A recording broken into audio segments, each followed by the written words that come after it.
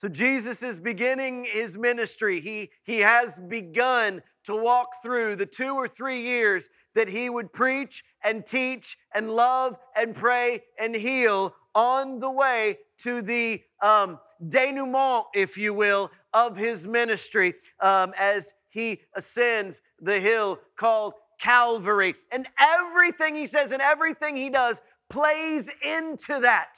You need to read each story and grasp each story and understand each story for all of the beautiful little nuggets that are in there. And we're just going to do that today. We're going to walk through. We're going to find the meat. We're going to find the nuggets. We're going to learn some things. But you also have to see it as an intricate story that he plays out. Not only that he plays out, but that he plans out, because he is man, but he is also God. And that he intentionally causes, all right? There is a causality to the things that he is doing. It was no accident that he pulled out the scroll in Isaiah and read the passage that he did, all right? It was no accident that he preached from a very specific boat owned by a very specific man named Simon, who would be called Peter, who would be called Cephas, who would be the rock on which the church was built, who would deliver the powerful message at the day of Pentecost. Everything weaves in and out a story of what he has done, is doing, and will continue to do for his people. And today is no different. We're going to look at 2 stories. We're going to talk about what they mean. We're going to see what connects these 2 healing miracles. But we're also going to peer into what Jesus is doing. And he's being a little sneaky. He's being a little antagonistic, if you will, because that's what we find today. We have met the protagonist in our story, but we are going to see a glimpse of the antagonizers, and Jesus, in his own very special way, antagonizes them today. Here we go, Luke 5, starting in verse 12. I will read all the way through and try not to stop and preach, and then I will go back and we will teach. While Jesus was in one of the towns, a man came along who was covered with leprosy. When he saw Jesus, he fell to his face and on the ground and begged him, "Lord, if you are willing, you can make me clean." Jesus reached out his hand and he touched the man. "I am willing," he said, "be clean." And immediately the leprosy left him. Then Jesus ordered him, "Don't tell anyone, but go and show yourself to the priest." You guys will get why I'm laughing, but not for about 17 minutes, all right? "And offer your sacrifices to Moses for your cleansing as a testimony to them," all right? So go to the priests, all right? Ask them to do the cleansing, all right, as a testimony to them. Very important what's going on. Yet the news about him spread all the more. If he be lifted up, he will draw them in. So the crowds of people came to hear him and be healed of their sicknesses. But Jesus often withdrew to lonely places, meaning he was by himself and he prayed. Now one day Jesus was teaching, and some Pharisees and teachers of the law were sitting there. They had come from every village of Galilee, very important, from Judea and Jerusalem, important, and the power of the Lord was with Jesus to heal the sick. Some men came carrying a paralyzed man on a mat and tried to take him into the house and lay him before Jesus. When they could not find a way to do so because of the size of the crowd, the amount of people who were standing outside this home, and you may remember this story from Mark chapter 2, one of my favorites. This is where Luke is coming right from Mark, all right? 2/3 of Luke and Matthew are Mark, just retold, rewritten, or verbatim. This is one of those places. They lowered him on the mat through the tiles into the middle of the crowd from the roof right in front of Jesus. When Jesus saw their faith, one of the more confusing verses in all of Scripture, when Jesus saw their faith, he said, "Friend, son, your sins are forgiven." Their faith, your sins. We need to look at that, but not now. The Pharisees and the teachers of the law began thinking to themselves, "This fellow speaks blasphemy. Who can forgive sins but God alone?" In Mark, they use the word muttering. They muttered. Do you know any mutterers? Have you ever muttered? Muttering kills churches, just saying. Jesus knew what they were thinking and asked, "Why are you thinking these things in your heart?"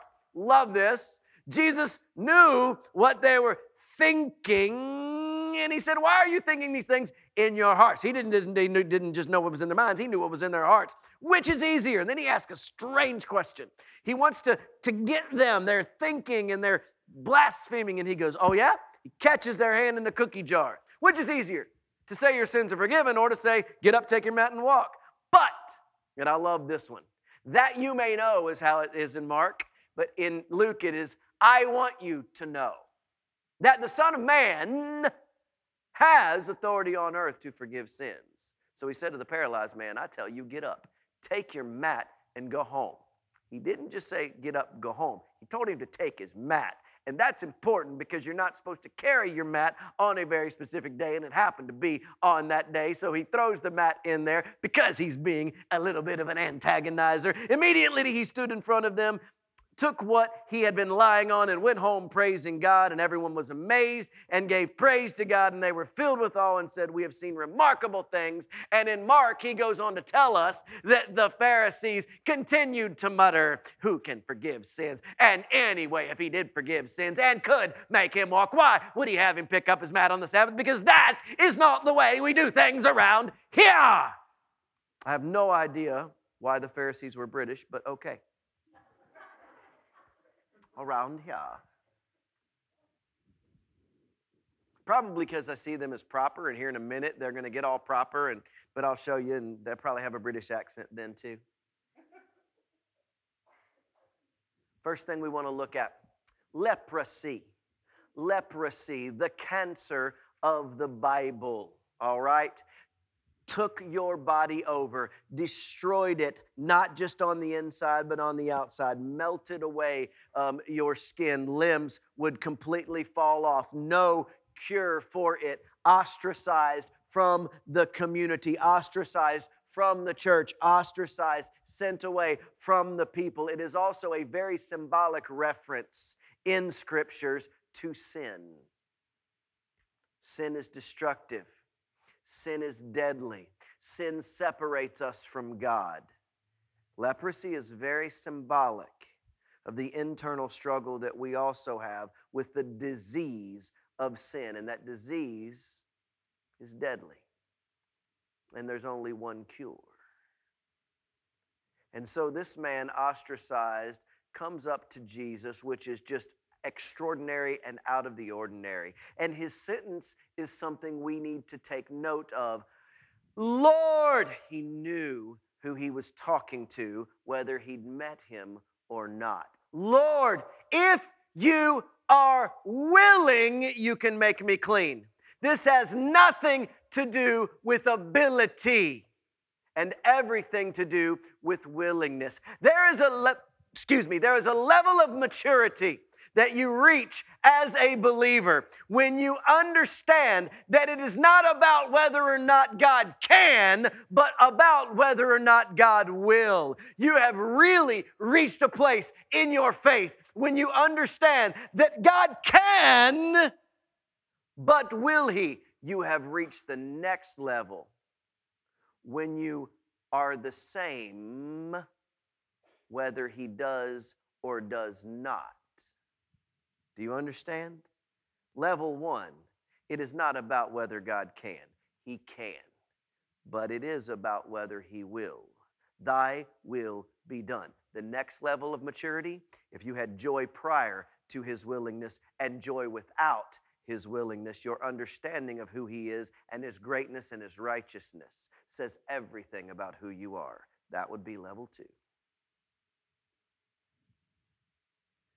Jesus reached out His hand and touched the man. Incredibly important. You know why? Because you didn't touch a leper. They were unclean socially. They were unclean religiously. They were unclean spiritually. And you were going to get it if you touched them. They had to be wrapped up when they traveled so pieces of skin, pieces of body wouldn't fall off and infect the community. They had to be completely wrapped up. It was incredibly contagious. And before Jesus says a word, He says everything He needs to say. In front of everyone, He puts His hand on this guy without hesitation and without fear. And then he smiles and says, I am willing. Be clean. And immediately the leprosy left him. There was no shake and bake. There was no spit and rub. There was no roll around. There was no dunk yourself 7 times in the dirty river. There was none of that. Jesus said, be gone. And the disease left. Gone. He's well then. Then Jesus ordered him, don't tell anybody. Kind of odd. People are watching. People know, but don't tell anybody. Why he told him, I don't know. But what you do not realize is what he told him to do is just like tell it. Here we go. Show yourself to the priest and offer the sacrifices that Moses commanded for your cleansing, as a testimony. Steve, this one might even get you. Is there anybody in this room who can tell me what the Old Testament Moses supplied ritual is for cleansing or celebrating the cleansing? Because Jesus already cleaned him, but now they got to go through the regulations, which is what this is all about anyway. Is it religion or is it a relationship? And Jesus is really antagonizing here. So he sends this leper to the temple and says, have him do the ritual. Anybody know what it was? Anybody? You'd be smarter than me. I didn't. You do. You were in the 9. Get this. And this isn't verbatim. This isn't verbatim. I just want to give you an idea, because the idea is not what they had to go through, but the audacity of how much. You ready for this? You had to show yourself to the priest. And on that day, at that moment, the priest would have to know what to do. Now, not many lepers got cleaned, right? So if you hadn't been around for years and years and years, or if you'd never done this, you're going to have to call your mentor or call the pastor down the street or go to Jerusalem and find out how to do this, because you might have it memorized, but you don't know the process. So this would have to be learned. So whoever he goes to is going to have to actually find out how to do what he's supposed to do to get it done right. The first thing you have to do is find a pair of scissors. They have to be cleansed, and then you have to cut every single hair off the head of the leprous person. After you get all the hair off, there are 2 birds that are killed, and blood is put in certain places and blood is put in other places, and the clothes are torn off and blood is sprinkled on them, and then you put new clothes on and you carry the clothes to the nearest river, and you wash the clothes and you wash yourself. After that, there is a 7-day waiting period, and that will get you to day 8, where you can then return to the temple, and you have to have 3 lambs, 1 female lamb, 2 male lambs. And there is a 2 to 3 day process of slaughtering those lambs, rubbing, getting cups of blood to pour on the other lambs, and getting hands of blood from 2 different priests to rub on your head. And then once you get through all that, the people are brought in, the people are sent out, he is sent out, and then they say, thou art clean, and that's when you're ritually and religiously clean. You know what Jesus did? He walked away laughing. It's like asking somebody to do something super tedious and that they'd never have to do and putting them through the ringer. He did. And in doing so, you've got all of the people who are now seeing this happen, because over the course of 8 or 9 days, people are going to wonder what's going on and why the birds and why the lambs and why are we gathered, and everybody's going to find out. And the priests are like, for real though? You know what Jesus is doing? Y'all have fun. I'm gonna be praying. This is great. This is great.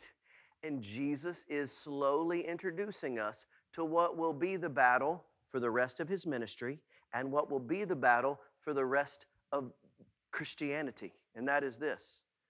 Is it religion or is it a relationship? Is it rules or is it righteousness?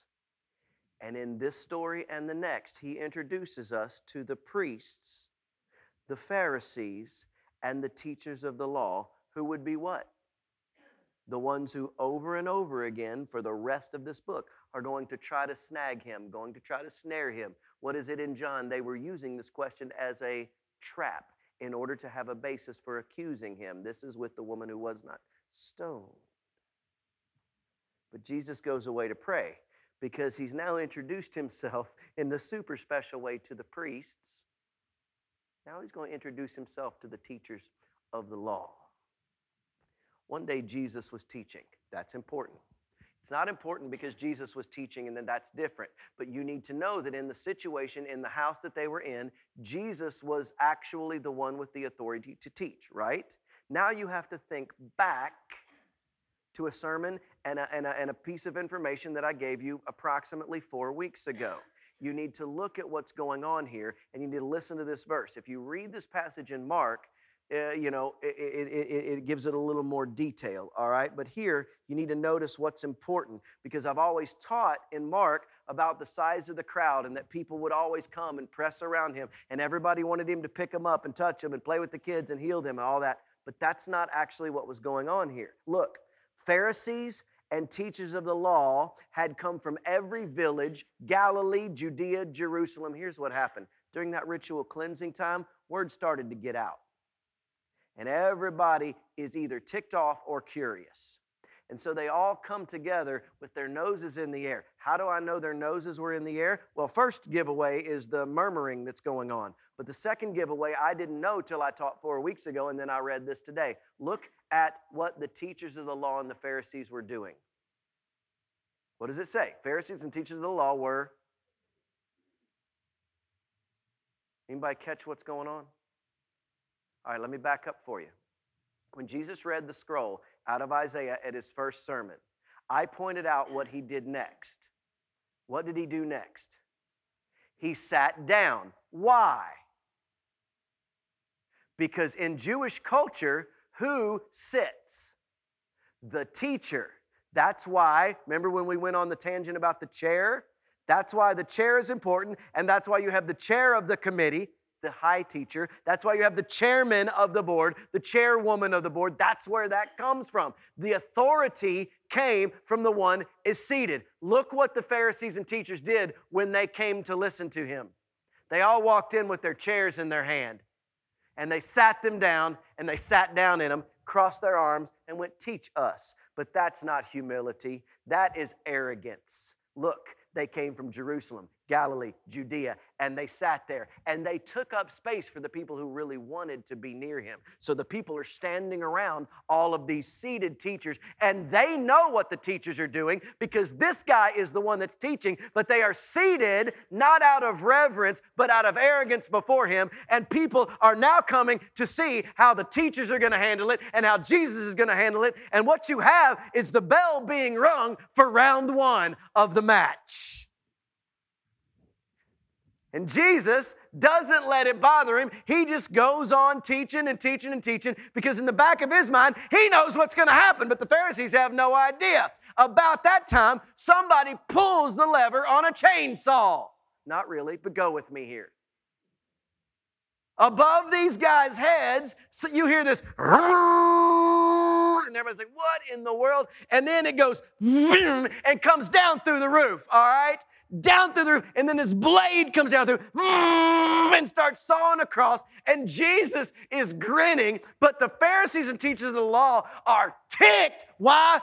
Thatch, tile, dirt all over them. They're like, what is this? You know, how dare you? Oh, we're seated. Oh, who? And Jesus is like, and the scene gets even better because they cut the thing. They cut a hole. What's going to happen to the part that they cut?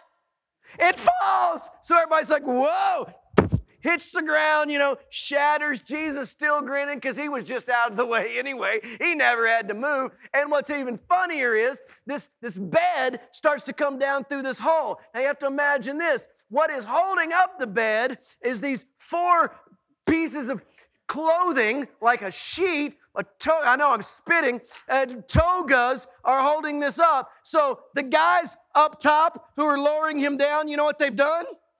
They've undressed. So all of these really hoity-toity people who are having church, there's this bed coming down, and then when the bed gets out of your line of sight, you're staring up at 4 half-naked dudes. Hey! That's funny right there. Jesus is like, the Pharisees are like, this is improper. Oh, that's awesome. And Jesus just grins. And he says the oddest thing. When Jesus saw their faith, He said, son, your sins are forgiven. Now, that's a hard theological issue to work through. All right, Bev, don't hold this one for me. This one's hard. I don't know. I'm going to try to work this out here. Bev's always the one that's got me on my toes so I don't say something right or wrong. And she asks the question so that I can, okay, well, this to this to this. It's very helpful in times like this because when you know it's coming, you prepare and you tell everybody. All right, so here it is. If you asked me if Steve Hoover could be saved because I had faith in Jesus, I would have to answer no. Because if we could do that, then I could just have faith enough and I could be sure that Andy is saved. Or I could be sure that Harry is saved. Or I could be sure that Danielle is saved. Because of my faith, I can make sure that one of you enters. That doesn't work that way. But here's what Jesus said. When Jesus saw their faith, he said to the paralytic, son, your sins are forgiven. So because of your faith, your sins are forgiven. In order to understand it, we need the question, the odd question. When you have an odd problem, look for the odd question. There's an odd question that comes later. And it is this. After the guys are muttering, more worried about their situation than their spirituality, more worried about religiosity than a relationship, more worried about rules, all right, than righteousness, they're arguing about what he can and cannot do.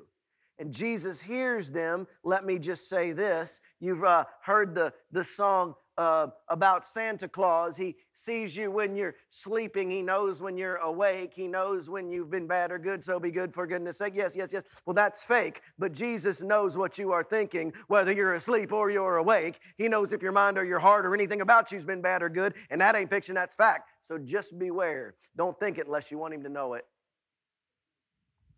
Let's just be clear. Remember when they're talking about lust, and lust is a sin too, because it manifests and multiplies? Well, that's thinking it. Come on. He knows what you're thinking. So that's why we guard our hearts and our minds. Yes. See, the Bible's always right. But we have to look at this. Which is easier? Son, your sins are forgiven, or get up, take your mat, and walk. In order for us to process this, you have to process all of the things about Jesus. Jesus is not just a man, he is also God.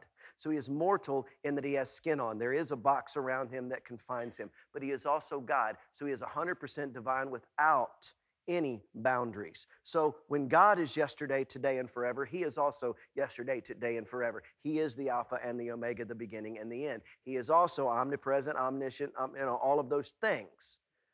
Hear me. When he asks this question, he also gives us an answer as to how what he said was possible. All right?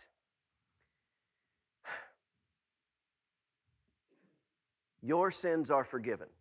4 words spoken. Get up and walk. 4 words spoken. So in that way, they're exactly the same. And when Jesus speaks, whatever he speaks occurs. We've seen it. That's what happens, okay? But we know from the rest of Scripture that when Jesus speaks and somebody gets up and walks, there's only one time where he spoke something to happen that it didn't happen, and that's the man who actually saw, he healed the blind man, and the blind man said, I see people, but they look like trees. And then he touches him again, and I've preached on this before. Why did it take Jesus 2 times? And that is about a lack of faith. Sometimes we have partial faith. Sometimes we have full faith. Sometimes we have our hand over the cup with our fingers spread out so that we can receive. But it's not about what God can give. It's about our ability to receive it. So a full faith leads to a full cup. You understand? Different story. But every other time Jesus speaks it and it's over. When he says, be gone leprosy, leprosy's gone. When he says, be gone paralyzation, paralyzation is gone. When he says, son, your sins are forgiven, if you look at the rest of Scripture, something else is needed. You see, one of these 2 things can be done in a house with friends. The other of these 2 things had to be done on a hill with thieves. One of them could be done with the snap of a finger. The other took the blood of the lamb. One could be done in a moment, in an instant. The other took a life. You see, Isaiah says the blood of Jesus Christ cleanses us from all sin. So here's what actually happened. Not only did Jesus display his authority to the Pharisees and Sadducees and religious leaders that day, but he pinned himself to the cross almost 20 chapters before it was going to happen. Why? Because of their faith, I am going to follow through, and my follow through will bring you life. There's your answer. Strong. The blood of Jesus Christ cleanses us from all sin. Jesus, what he said that day in front of all of those people, and this is what really bothered him, I'll die for you. And I want you to listen. The reason he threw it all out there that day was that for years it was all talk. For years it was all rules. For years it was kill this bird, splash that blood, take this lamb, buy this dove, do this thing, follow this list, and everything will be okay. And it is no longer that way. My religion is not about do. My religion is about done. It is finished. And that is the difference. But you need to hear that it was the faith of these four guys who, instead of talking about Jesus, went to get their brother. Instead of stopping when it got tough, went all in. Instead of when there was no entrance, make a hole in the roof. Instead of what everybody else thought, taking off their clothes. It didn't matter how embarrassed, it didn't matter how tired, it didn't matter how poor, it didn't matter how ugly, it didn't matter. They were going to get their friend to Jesus, and that's all Jesus has been waiting for. People who are all in to bring other people to Jesus. Let down your nets. I told you it all runs together in one beautiful story.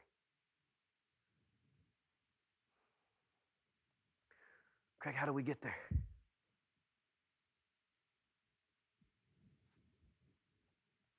You do what Jesus did. If your pick-me-up for the week is the 25 minutes I open my mouth, you're doing it wrong. And you ain't going to get to heaven or in a relationship on my studies or in my shoes. You better withdraw. You better get with Jesus. You better reach out and take his hand and let him take yours. And you better talk. And you better listen. And you'll be level 1, level 2, level beyond your imagination. And he will give you more than you could ever ask for or imagine. Let's pray.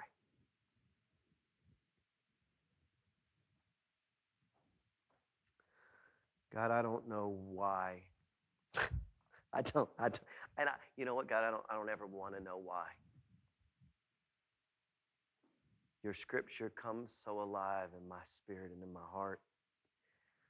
And the gift that you give me in the Bevs and in the Johnny Rays and in the Nicoles and in the Jamies, the gift that you give me as we preach and we teach and we grow and we learn together in conversations on Saturday mornings or Wednesday nights or Tuesday afternoons or Friday mornings. God, the richness that it fills my soul with, that you provide. I'll never know why. Your word comes so alive to us here on this corner at Main and Chestnut. But I know that it does. And I know that every good and perfect gift comes from you. So teach us to pray. Teach us to love. Teach us to go. And let it all hang out, so to speak, for your kingdom and for your glory, and to bring others into your presence. Change our hearts, God. Change, renew our minds. Help us think and act differently.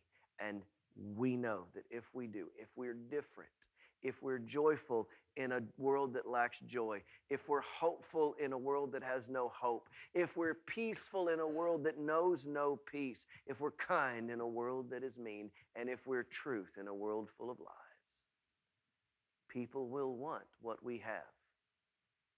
And then we can simply say, we have Jesus. And if he be lifted up, he will draw everyone to himself. We pray this in Jesus' name. Amen.